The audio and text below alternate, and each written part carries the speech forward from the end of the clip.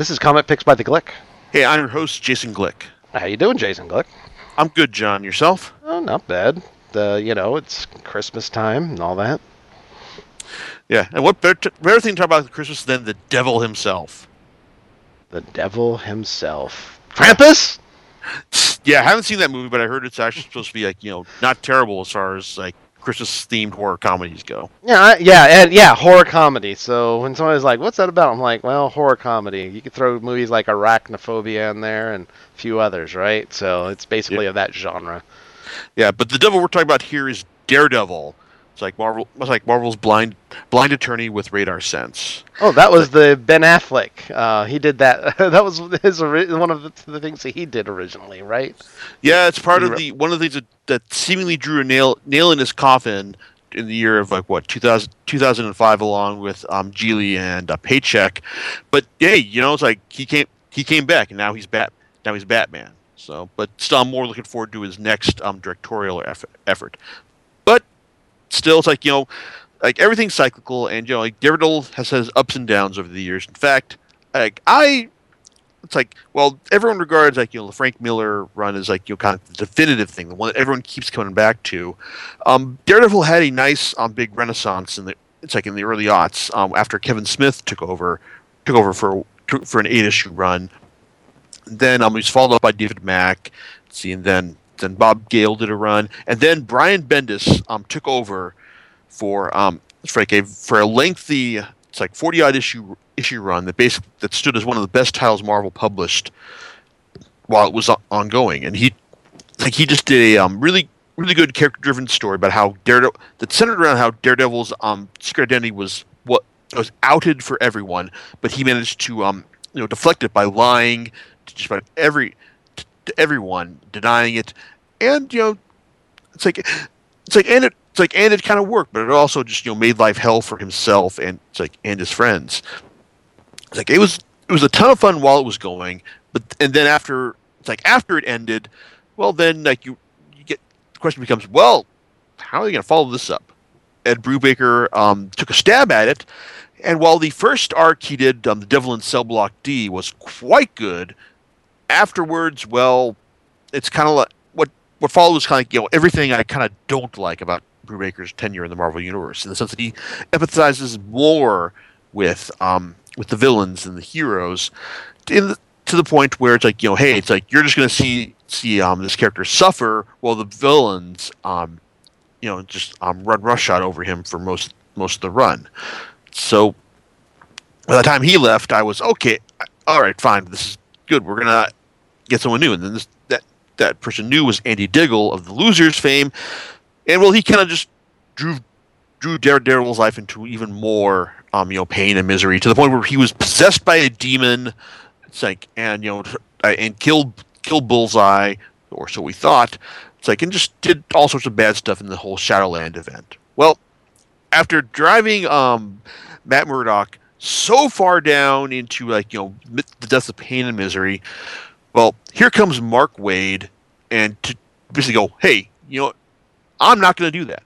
I am going to do something that is just less angst and pain driven than previous ones. I'm going to do my Matt Murdock is going to be someone who who actually can laugh about his situation and turn his back on all the pain and darkness that has come before. But the genius of Waid's run is that even though Murdock is determined to be a better, more upbeat person, he's not ignoring. He just didn't suddenly chuck out all the stuff that had come before. All the stuff he has done, with being possessed by a demon, and all that's still acknowledged. I mean, the thing about Waid is that Waid is really good at using continuity, in comics in a fairly unobtrusive fashion, to the point where one of the key plot points of his initial run on this series was involved a bunch of the terrorist organizations of the Marvel Universe, Hydra, Agency Byzanti, Black Spectre, and all these couple other ones that are some of you have heard of, some of you have not, and how Daredevil gets this this drive made out of the unstable molecules of a spare Fantastic Four uniform and gets all this information out, like on their organizations, and how he basically just bullshits them into a stalemate while they try to figure out how do we get this information back. It's like it's kind of like it's a I mean like you like he, even if you've never heard of like a lot of this stuff, Wade presents it in a way that is both accessible and quite a lot of fun. It makes a lot of sense, and also. And even though like Wade doesn't portray his run as kind of like having a big point to it, in the sense that I've planned this out from the very beginning, kind of like Jonathan Hickman did with his run on Fantastic Four and Avengers. It's like Wade's still really good at improvising and just like spinning up new complications out of the it's like out of the course of his run. I mean, because while the first half of his run basically kind of deals with the threat of mega crime, and also one of his longtime villains planning a solely drawing the noose around Daredevil's neck, or really a target in this case. It's still presented in a way that's both fun and doesn't come off as overly obvious, or like feeling that we've been like that we've been here before, that we've seen this exact same thing before. It's always presented in that way that's both fun, and imaginative, and it only becomes more so once Chris Samnee shows up around issue 11 to become the regular artist on the series. And even though his art isn't big on exacting detail, I love using this word because it just covers so much stuff in comics, but it's great 'cause it's expressive. It's expressive. He's got an eye for really cool, for really layouts, and he's also good with telling the story, just letting you being able to follow the events of the action from panel to panel. It's in a way that keeps you reading. It's no matter what, it doesn't let you get confused overall. It may not seem like a big detail, but it's kind of something that that you really notice when it's not done well. Samnee does it really well. So almost to the point where it's you're almost going to take his work for granted. But every issue he's on, it's great. But also the series is graced by some great fill-in stuff from Mike Allred in one issue, and also from Javier Rodriguez. In a couple issues throughout the run. In fact, Rodriguez also has some really stylish layouts in his issues as well, make that kind of show you, hey, this series really has solid art, really from beginning to end. It's just really really fantastic stuff overall. But like I said, even though Wade's Daredevil doesn't have a big overarching story, the little meta stories Wade tells are still pretty fun. From the threat of the one of his longtime villains to break his life. It sounds like we've hey, it's we've done this before, but it's actually portrayed in a way that once this person is revealed, it's oh wow, that's actually kind of cool. And in fact, Wade actually contributes a new villain, Ikari, who is basically someone who was born through the exact same accident that gave Daredevil his powers, except for the fact that this guy can see. It's a clever thing, and even if Ikari isn't fleshed out as a actual person, he's a good concept that I can see people slowly building on this guy. It's an anti-Daredevil. It's later on, but also you've got this. You've got that arc, you got the mega crime arc, and then you've got the Sons of the Serpent who infiltrate New York and eventually threaten to reveal Daredevil's identity unless he capitulates to their to their demands. But Daredevil does not do that, and instead he basically reveals the worst kept secret in the Marvel universe. Tell you exactly what it is, but if you've heard that before, you should probably know that eventually causes him to move out to San Francisco for the second half of of his run.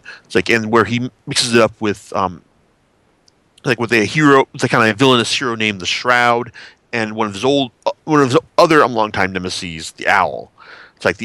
And he And again, it's like there's a lot of interesting stuff here, like from how Daredevil reacts to this like other dark hero, and how the Shroud has has his own goals and trying to get back with his girlfriend, but he's kind of crazy and scary, and also like how the Owl has trying to get on the edge of this this new telecommunications thing that winds up blown up in his face, almost quite literally.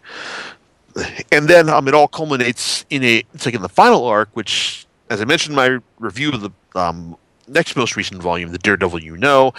Well, the final arc is basically a big 6-issue epic where it's like where all of Daredevil's secrets wind up getting broadcast to San Francisco. It's like, and it's kind of cool in the sense that you don't realize you're reading the final arc until you get halfway through, and then you realize that that the one thing that Wade has been holding off on throughout the entire run is when's Matt going to come face to face with the Kingpin, because Daredevil and the Kingpin they always come to a head over every Daredevil run, and it's like that's where the Daredevil left off with Matt hopefully trying to strike a deal with Wilson Fisk in order to in order to save the life of his friends and save the life of his friends, really. It's like, and it's actually, and while he presents a compelling art in the final volume, the autobiography of Matt Murdock, Daredevil presents a compelling argument to Fisk as to this is why hey, here's what I'm going to give you. I'm going to give you the death of Matt Murdock, and I'm basically going to be under your thumb, with all this information I'm going to give you. And it's kind of funny. You think that would he would he really go through with this? But at one time, but it's also a testament to Fisk that he sees through Matt's argument and says, I know what you're offering me. But at the same time, you're just kind of offering this to to buy you enough time in order to figure out just how you would get out of this situation. And so it basically kind of leads up to a moment where it's like where Fisk basically tells Murdock, no, really, Mr. Murdock, I expect you to die. So it's a fun, thoroughly entertaining final 3 issues that in this final volume as Daredevil has to figure out just how to contend with Fisk's desire just see him dead no matter what. It's like, and when another villain comes back to see this done through as well. And and overall aside from the fact that this whole thing should have been a big 9-issue collection, that the autobiography of Matt Murdock, the final volume, is still a fitting wrap up to the series, and and a worthy wrap up to Wade's run as a whole. Even that those final pages where Foggy Nelson has to confront Matt about all he's been doing over the run. It's he's just basically saying that you still have we know you're kind of an idiot, you're kind of you can be a fool at times, but hey, it's you're still a good friend. It's and you have people who genuinely love you, and and it doesn't feel cheap or overly sentimental. It's after everything that's come before, it feels it really does feel earned. And let me just say that Wade has a great handle on Matt's partner, Foggy Nelson, because even though Foggy's always kind of there for comic relief, he's he's kind of a bumbler. It's always likes eating the most unhealthy unhealthy stuff you can imagine, like a Limburger and a bacon cake. Good God, how do you consume something like that? But at the same time, though, Foggy is still smart enough to know to know the thing that will enable Matt to finally crack the case wide open. It's and he's also there to just call Matt on a lot of the bullshit he pulls over the course of this run as well. Same goes for quote unquote Daredevil's girlfriend in this this run, Assistant District Attorney Kristen McDuffie. It's even though it's she's kind of pulling the whole I know you're Daredevil, and like this is what everyone says.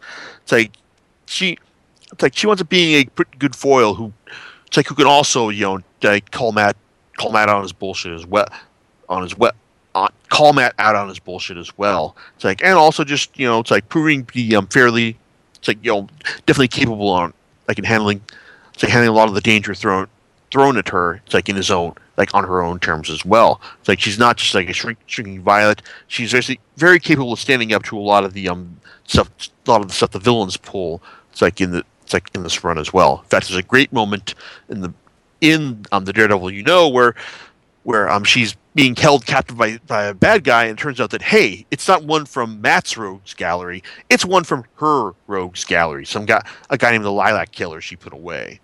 So, and it's also fun to see her, finally take the guy out on her own terms. So, basically, Mark Waid's run on Daredevil, she's like the kind of thing you want to see from like every good run. It's like it basically hits all the familiar stuff that you'd expect from working on a superhero's working on superhero titles, like just like hits the villains and like the kind of stuff you expect to see, but also adds like some great stuff as well. So overall, it's Waid's and Chris Samnee's run has basically been thoroughly entertaining from beginning to end, and it's also since it's the longest run a single writer has had on Daredevil, it's like ever, and for good reason. Because really, it's like it's over 50 issues, and all of them are thoroughly entertaining. My only concern now is that it's now being taken over by Daredevil is now being written by Charles Soule and illustrated by Ron Garney, and well, it's like it seems like this first issue they've kind of gone back to the grim and gritty Daredevil, which is okay. I mean, like that's Daredevil's always going to be like kind of dark as well, but he's also like we've also kind of like seen this first issue puts a lot of stuff that Waid took out of the bottle back in the bottle as well. I would be concerned about this, except that Soule is also a very smart and calculating writer. Like he's not the kind of guy who would simply throw out continuity, just do what he wants. I get the feeling that with this new run on Daredevil, we will eventually have an explanation as to why everything from Waid's run has been kind of like just put away. But still, for what it's worth, Daredevil's Mark Waid and Chris Samnee's run on Daredevil, thoroughly entertaining, easily one of the best superhero comics Marvel has published like in the last couple of years. And you can get it either in 7 volumes under Daredevil by Mark Waid, or just plain Daredevil 1 through 4. It's like, and it's also and you can also buy it in 5 hardcover volumes as well. So there you go. Mark Waid and Chris Samnee's Daredevil, highly recommended. So, John, any thoughts on your end about all this? So hardcover, huh? You can get them that way. 5. Yeah, Marvel tends to save the hardcovers for the stuff that either sells really well or is really that good. And Daredevil, well, it's like it's really good, even if it never quite set the sales charts on fire, but it still sold consistently well throughout Waid's tenure, which you really can't say a lot of other titles did. During not a lot of titles really sell consistently. It's like at one level like these days. So so that fact that Waid managed to pull that off during his run, it's kind of an achievement in and of itself. All right. Do you know what you're going to talk about next time? Okay. Well, we're getting to the end of the year here, but I've got one. Considering my vacation from work is coming up quite soon. I've got one more regular podcast that I'd like to do that is going to hinge on me rereading something that is slightly less, not quite as long as Gantz, but more dense as well. And if I manage to pull that off, you'll see that next time. After that though, expect best of 2015. It's like in about a month or so. All right. Well, we'll look forward to it and catch you next time on Comic Picks by the Glick. All right, laters.